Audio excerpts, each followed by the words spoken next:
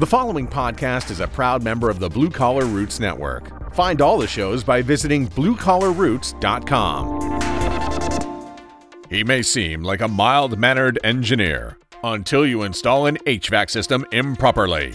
Then the whole turning green Hulk shirt-ripping thing happens, and it's not pretty. Here's Bill Spohn. Welcome back to the Building HVAC Science podcast, where it's our goal to help create better, more knowledgeable HVAC and building performance technicians by helping the two professions to better understand each other with the ultimate goal of making customers happy in the homes they live in and the buildings they work in. In today's episode, I chat with James Childrey, founder of Red Point, Montana, a home performance specialist. James will share with us his enthusiasm for the field and describes his unique, somewhat persuasive persistence in preaching home performance, that's a lot of P's right there, in his role as a home energy rater and a home inspector. He discusses this approach with contractors and consumers, as well as where he looks for improving what he's doing in the trade and improving the trade overall. We'll explore the topic of making change and not losing faith in spite of the apparent slow movement in the industry of home performance. Okay, let's listen up to what James has to say in this enjoyable conversation we have. James, how you doing this morning? Doing great, Bill. Thanks for having me. So, James, where did we first meet? So, Habitat X, I want to say 2 years ago, I was invited by Chris Dorsey, who you just had on your podcast, and was sort of there as much as an observer and as much as a participant. So, I think we met there. And I've described Habitat X to my listeners before. Why don't you give me your take on what is Habitat X? Well, I wasn't sure what it was either, to be honest. I had wandered into Montana and was looking for a new career path and somehow stumbled upon Chris and had coffee with him. And he said, well, man, if you're into home performance, you got to come to Habitat X. And Chris, in his way, convinced me that it was worth going to. And even though I was just starting a business, it sounded like something I needed to be part of. So I went and checked it out. It was very different than other conferences I had been to. And what I really enjoyed about it was there were people from all different parts of the industry, and everybody was treated equally, allowed to have a voice. Here I was coming in with more field type experience and talking to the guy who started ResNet and guys who are running big energy programs in California. And we are all able to have this really productive conversation that was meaningful to me anyway. That's very cool. It's a very good way of putting it there. So you said you were just coming to Montana. What's sort of your history that's brought you to Montana and in the home performance industry up to now? I have a degree in international finance and was a banker and decided that banking wasn't for me. And at the same time, my father-in-law had started a home inspection business in Florida. And I really didn't want to live in Florida, but my wife and I just had our first baby and she didn't really want to go back to work. And so we moved down to Florida. I quit banking. I started working with my father-in-law and bought the business from him about a year later and operated that business for about 10 years before I had had enough of the swamp and I needed a change. So the little detour, we sold everything that we owned, the business, the car, the house, everything except what would fit in one duffel bag. By this time I had 3 kids and we took a trip around the world. So I spent 8 months traveling from Florida to Europe, down to Africa, through Southeast Asia, Australia. And then somewhere in Vietnam, we kind of decided that we needed to land somewhere and started looking around. And I think there was an Outside Magazine article about Montana. And we're like, well, we hadn't lived there yet. Let's try that out. So we flew into LA, flew to Bozeman, drove through downtown, went up to the ski resort and said, this is it. Now I just got to figure out what I'm going to do with myself. I still didn't have a plan, but I had been a home inspector for 10 years. I did have that to fall back on, but I didn't really want to do that. I actually bought a spray foam rig and did industrial coatings and spray foam for about 6 months before I decided, well, maybe that home inspection thing wasn't so bad. If you've ever had to do insulation, you know that it's not a fun job. During that process, I had received my HERS rating certification and I had a blower door setup, duct testing setup, thermal imaging I'd been doing for 10 years. So I kind of jumped back into the inspection and diagnostic part of the world. So that's what I do now. Do you own your own business there? I do, yeah. So Red Point is the name of my company, and it's a bit amorphous, probably because that's sort of how my business has evolved several times just in the last 3 years that I've been here. Red Point is a climbing term that basically says you come to the bottom of a climb with previous experience and you're able to get from the bottom to the top in a single go. And that sort of encompassed what I wanted to do with my business. I come in with previous experience. I come and I do the job right the first time. So if you've got a good tagline that I could use, I would be happy to take it, because so far, if you're a climber, you get it. And if you're not a climber, you're like, what does that mean? Yeah.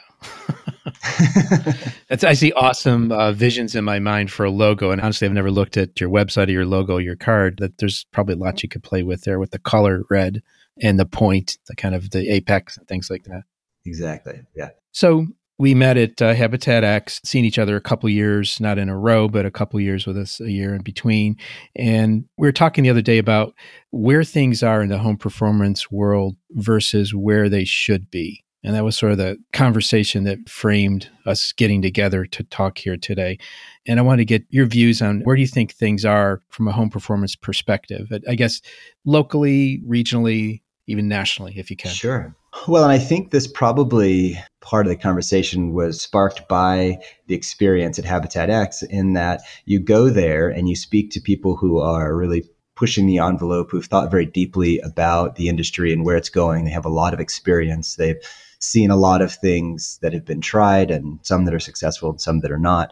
And so you leave after 3 days with this really rich sense of understanding and excitement in the industry. Just recently, this last Habitat X, we had the guys with Pearl certification, and just thought that was brilliant, bringing these invisible elements of home, the thermal performance, the efficiency of systems, bringing that into a visible space so that people can appreciate them. I thought that's fantastic. We've been needing that for a long time. And so I come away very excited. And then I go back home and work a day-to-day job and see that, wait, all that exciting stuff that everybody's talking about just isn't happening.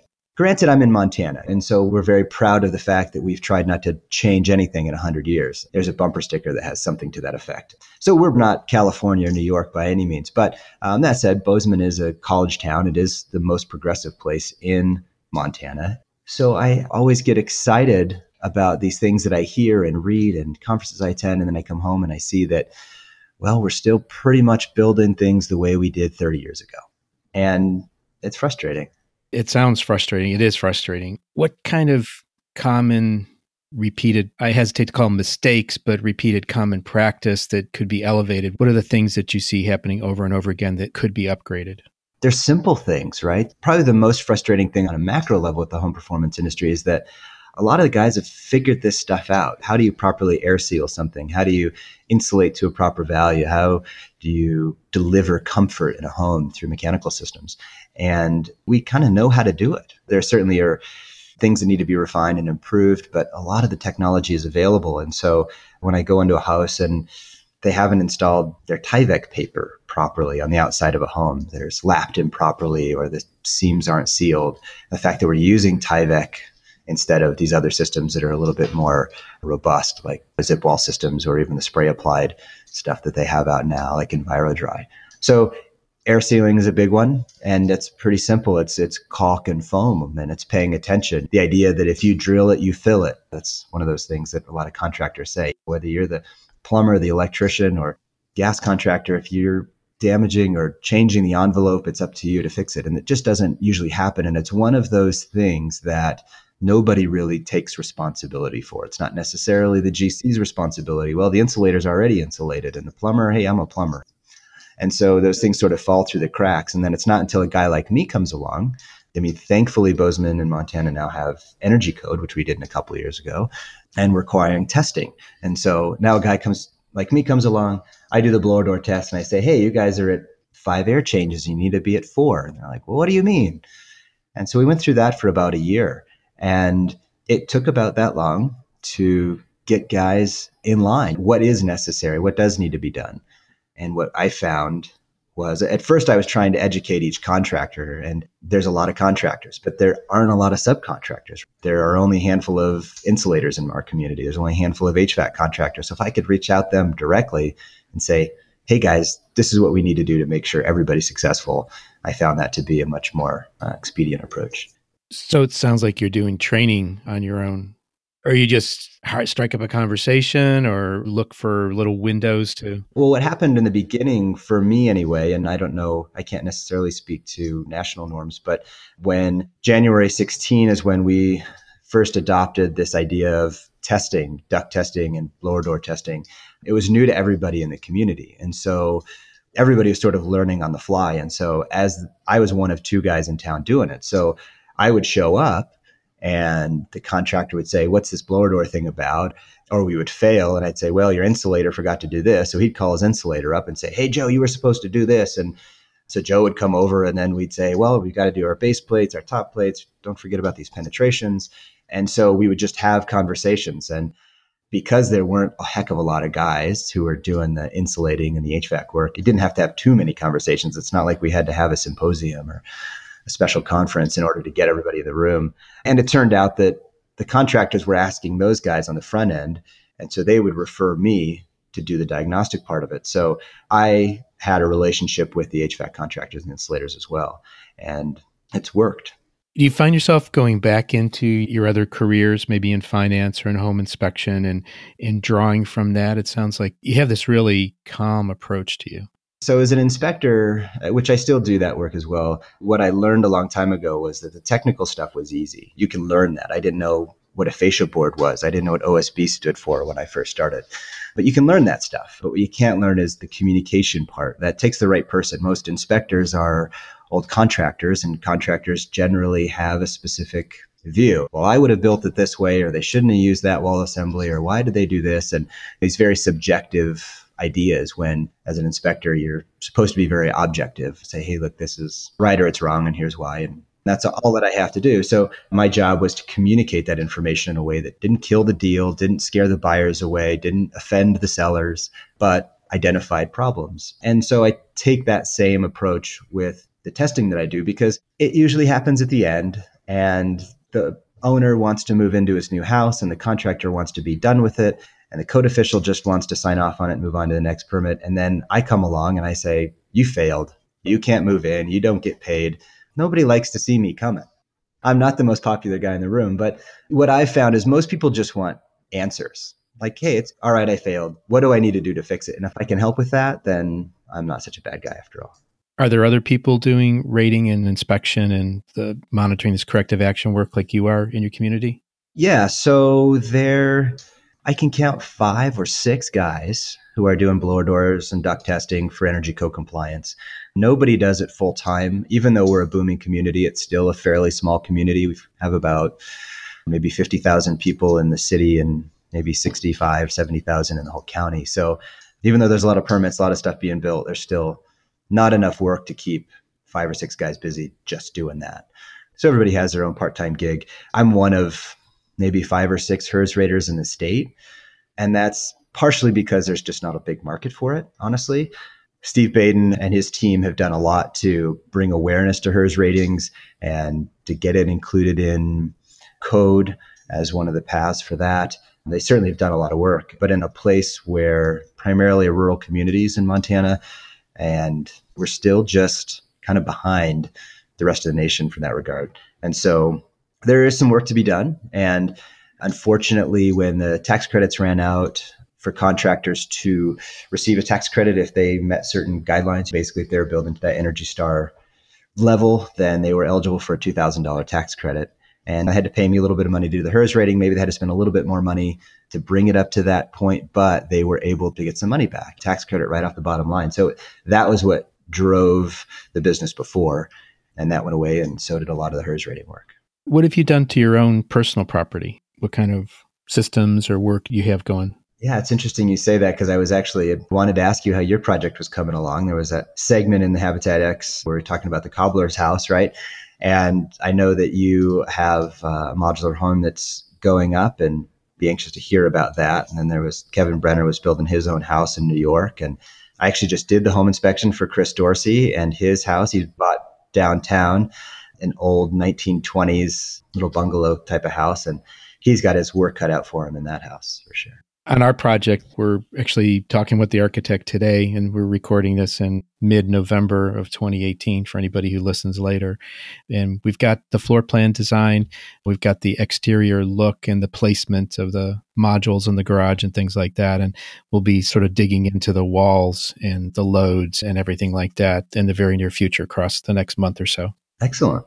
I love the modular home idea. I think that it has to be the future of home construction, partially because for every 5 guys that retire, there's one guy coming into the crafts. And you listen to Fine Home Building, and they have their whole Keep Craft Alive, trying to engage the younger people to come into the trades and show them that, hey, this is gratifying work. You can make money at it. You don't have to sit behind a desk or code to be successful in this world.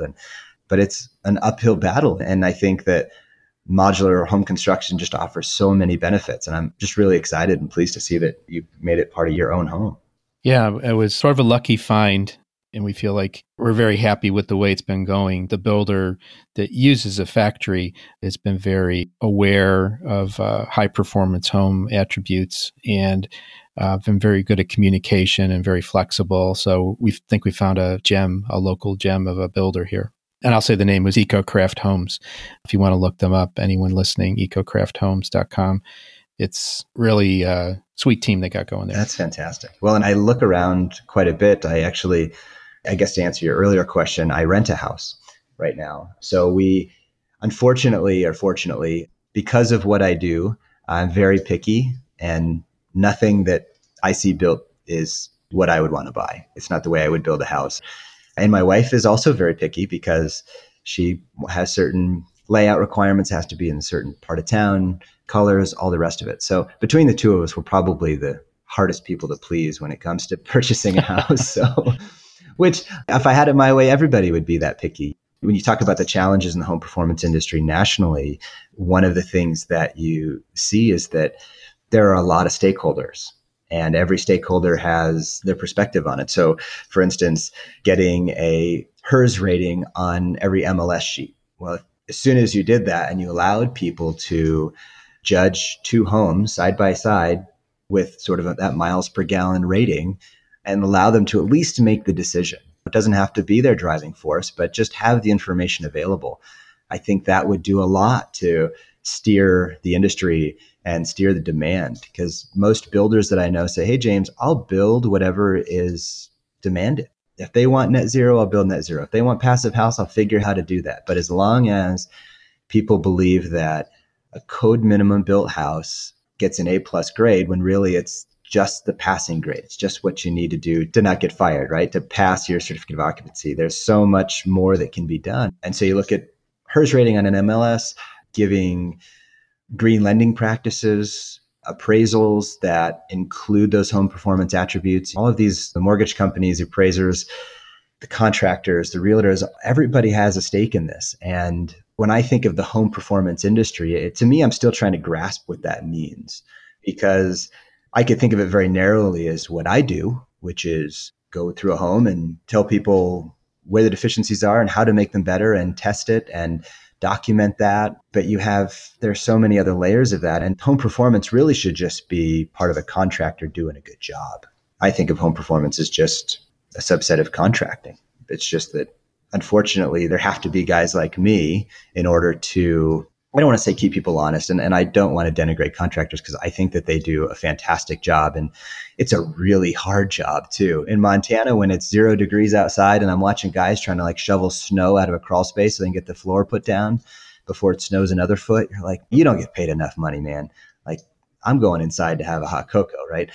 These guys do work really hard, and it's kind of like herding cats, right? You've got all your subs running around. You've got a lot of demands on a lot of ends. And at the end of the day, the money's not always great. It doesn't take much to derail your bottom line. And so I know that there's a lot of contractors are risk averse for that reason. Hey, man, I'm going to put Tyvek up because that's what I've been doing for 20 years. And that's how I've been feeding my family. This new spray applied stuff, I don't know what that is, man. Yeah, I got to get new equipment. I got to get training. It creates a mess. I got to find a dealer for it. Yeah, exactly. And that's part of the reason that I like Habitat X, because you do get to hear from all those different stakeholders, and it gives me a new perspective and helps me appreciate what everybody does and how much work people put in. I mean, from you putting on this podcast, and there are a handful of other guys who put up some really good shows, all of the work that's done over at Green Building Advisor, I read through that and it's endless, the amount of information that's there. And so I do appreciate how much work is done. Thank you. It's a little piece of the puzzle, like you said. My vision is that consumers need to know more about what home performance is and what it means. And I've got some ideas swimming around in my head where I think I want to take this on with partners to do that, to make sure that everybody has this as part of their thinking. And it needs to be more of a grassroots effort, is my belief. It's going to come from a lot of small conversations with people changing their minds slowly. We're still in a really nascent period here with home performance, and just have to keep the conversation going, lead by example the best you can. Well, that was one of the things that came out of one of those breakout sessions that we had at the conference, that the thing that you've been saying several times since then about sneezing on a couple of people a day. I took that to heart as well. I was sitting in that session with you, and in my day-to-day job, it's easy when I'm doing the diagnostics and I'm doing the testing, because that's exactly what we're talking about. But when I do home inspections, which is still over half of what I do every day, it's not really within my scope of work. I'm there to identify issues and help them understand them. Home performance, this whole other part of my brain has to get shut off. But I decided that that wasn't doing anybody any favors. I still have to kind of stay within the scope of work of what I'm hired to do, but I certainly sneak it in as much as possible that, hey, some more insulation would help. If you air sealed this, you'd affect this. Certainly when there are mold issues, I get to talk about ventilation requirements. I can talk about how much more efficient a new furnace would be. There certainly are opportunities, and I take them as much as possible. And I took it as a compliment the other day when I was I always do a walkthrough at the end with my clients and tell them, we just kind of walk the property and show them what's wrong. And the realtor said, James, I don't think I've ever had a walkthrough where you weren't talking about insulation and the efficiency of the furnace. And I'm like, well, because it's important stuff. I took it as a compliment. I don't know whether she meant it that way, but part of why I do the podcast is I want people to have faith in what they're doing and to keep on doing it, because it's going to be this, thousands of people are going to make a difference together.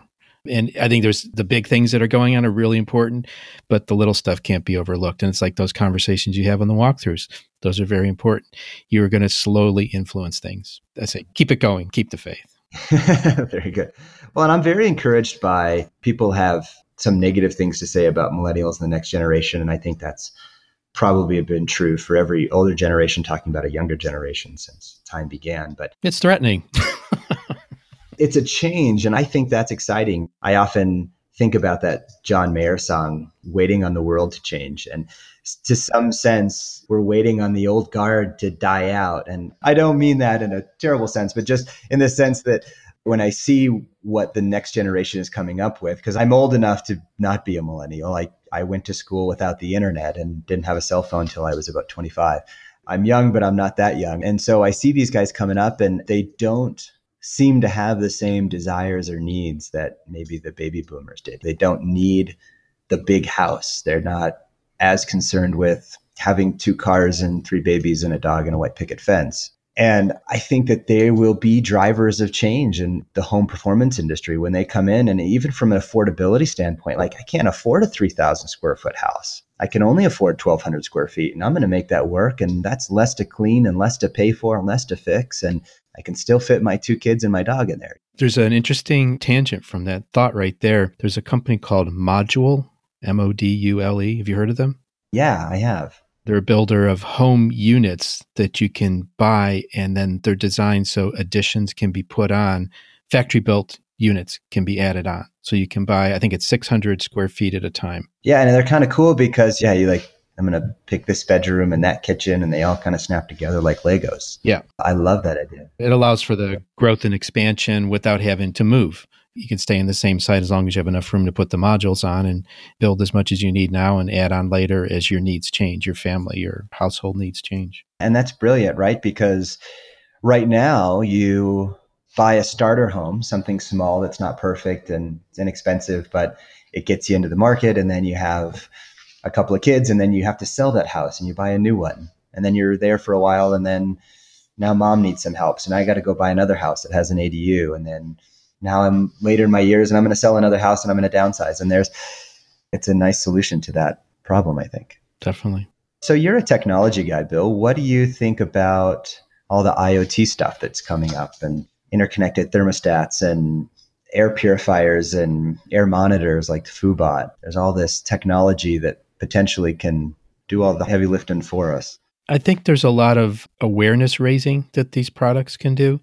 it's interesting because they're sort of put out there with a faith that build it and they will come, build it and they will buy. And people are buying those monitors and those products. On one hand, being a technologist, I have to be somewhat cautious about the readings you get from them. They're not professional grade products, but they're very strong indicators of things, of changes. And many of the changes can be behavioral changes. Some of them can be whole system changes in houses, things like that. I think it's interesting to have sort of borrowed something Nate Adams said. It's having security cameras, low resolution security cameras, always watching this issue versus high resolution crime scene photos after something's happened. And by after something's happened, I mean there's some water damage or mold growth starts or somebody's got really bad allergies or there's a carbon monoxide poisoning or something. And you bring in all these tools afterwards, but the trend of what's taking you to that point has been missed. So these are like security cameras for your air, security cameras for your environment. And I think that sort of fits in with this whole notion of video doorbells and things that monitor sounds and noises and actions and activities in your home. Now you can actually monitor the air quality. Yeah. And two things on that. One, as a personal story, I bought a Foobot, which is this indoor air quality monitor. It's very simple. It's very consumer friendly. It monitors carbon monoxide, PM 2.5, temperature, humidity, volatile organic compounds. When the indoor air quality goes down, it goes from blue to red or orange. So we plugged this thing in and it was sitting in our dining room and it drove my wife crazy. I had to unplug it. Sorry, Jacques. Only because it did such a good job of telling her and telling us when our air quality changed that it was almost stressful because like, okay, all right, we know we're cooking or whatever, but sometimes it would be for no good reason. Or in the morning we'd wake up and it was orange and we're like, oh man, like, well, all right, we had 5 people and a dog breathing all night in a closed up house. Yeah, carbon dioxide is going to be a little high or whatever. But it was something that, I mean, she would call me in the middle of the day. Why is this thing still red? I've had the windows open for an hour. And I'm like, all right, well, maybe we just need to take a break from all that information right now. I found a way to dim the LEDs on it. It's in the controls. And also you can shut it off during different periods. And I'm glad to hear you say that because I still like to collect the information, but I'm going to have to put it somewhere where she can't see it. My house isn't very big. Yeah, it can be alarming. But it's really beneficial. And the other part of that story, I suppose, or the broader context of being able to integrate these things is to take that information and make it actionable. That was the part that it's one thing to know, oh man, the thing turned red, Foobot's mad. What do we do about it? And being able to say, integrate that into your ecobee thermostat that's going to turn on just the fan portion of your air handler to help move some air around, to help dilute it. Maybe it's connected to your HRV and that's going to bring some fresh air into the house when necessary. Because as you know, as hard as we try to build a quality home, so much of it is affected by the behavior of the people who live there, right? So even that perfect house, if there's 5 people versus 2 or 3 dogs instead of a cat, it does change the indoor air quality and how much energy is consumed. And what I'm excited about with that Internet of Things, I don't think that it's the silver bullet, but I do think that to whatever extent it can automate some of those controls and just take that off of the plate of the people that live there, then I think that's going to be beneficial. There's so much about how you quote unquote drive your home that's got to do with what happens inside it, of course, the energy usage, the maintenance issues, and the air quality altogether. Well, this has been a fun conversation. I feel like I'm getting to know you better, and that's a good thing too. Like having fun. That's good. I like having friends in fun outdoorsy places like Montana. Yeah, absolutely. Well, yeah, you're certainly welcome to come anytime. I get excited about this stuff, and it is encouraging to meet people like you and Chris, and to know that there's guys like Nate Adams and Corbett Lunsford and let's say Matt Reisinger. I mean, there are sort of these quote unquote superstars that are getting some press. People are paying attention. They're producing quality information and media and getting the message out there. And I really appreciate that those guys are out there. It gives me hope that I won't always be the grumpy inspector who's complaining about all this work that's being done. And I don't always want to be that way. So. And one other thing I'll say is all those people you mentioned, I know them personally. You know a lot of them personally. They're all normal people. They're all very approachable. They're just regular human beings. So that's what's great about this market so far is I found everybody has got this warmth and a real individual uniqueness and personality. Well, and I think everybody's trying to work towards something better for everybody. When I talk to contractors and I say, if you do this, you won't have those callbacks later, those comfort issues. You won't have to worry about whether there's going to be mold growing and you're going to have to call the restoration guys out for $3,000. I mean, there's a ton of benefit that it's not just for the homeowner and it's not just for the planet or whatever. It's everybody who is a stakeholder has something to gain and benefit from by building a better product. And so whatever niche we're in, we're able to affect change just by talking about it, making it visible and making it known. And well, I'm happy you're doing this podcast and you invited me on. Thank you. If anyone listening wants to get in touch with you, what's the best way? Gosh, I suppose email or text. Like I said, I guess I'm old enough that I'm not a cool social media guy. I don't get it. So if you ask me to send a tweet right now, I never in my life send a tweet, which I probably should. I don't know. I hear there's some funny stuff that comes out of the office, but I guess I'm old school. I email or text at james@redpointmontana.com. Shoot me up. I'd be happy to chat more about it. If anybody's got any ideas on how to get these guys to giddy up here in Montana, you let me know. That's what it's all about. Thank you so much for spending the time with me today, James. Really appreciate it. And let's look forward to what this podcast can do, this conversation here can do. I have a good feeling we're going to get some good feedback and we're going to stop waiting for the world to change. We're going to make the world change. How's that? I like it. I like it, Bill. Thanks so much for having me on. Thank you, James. Take care.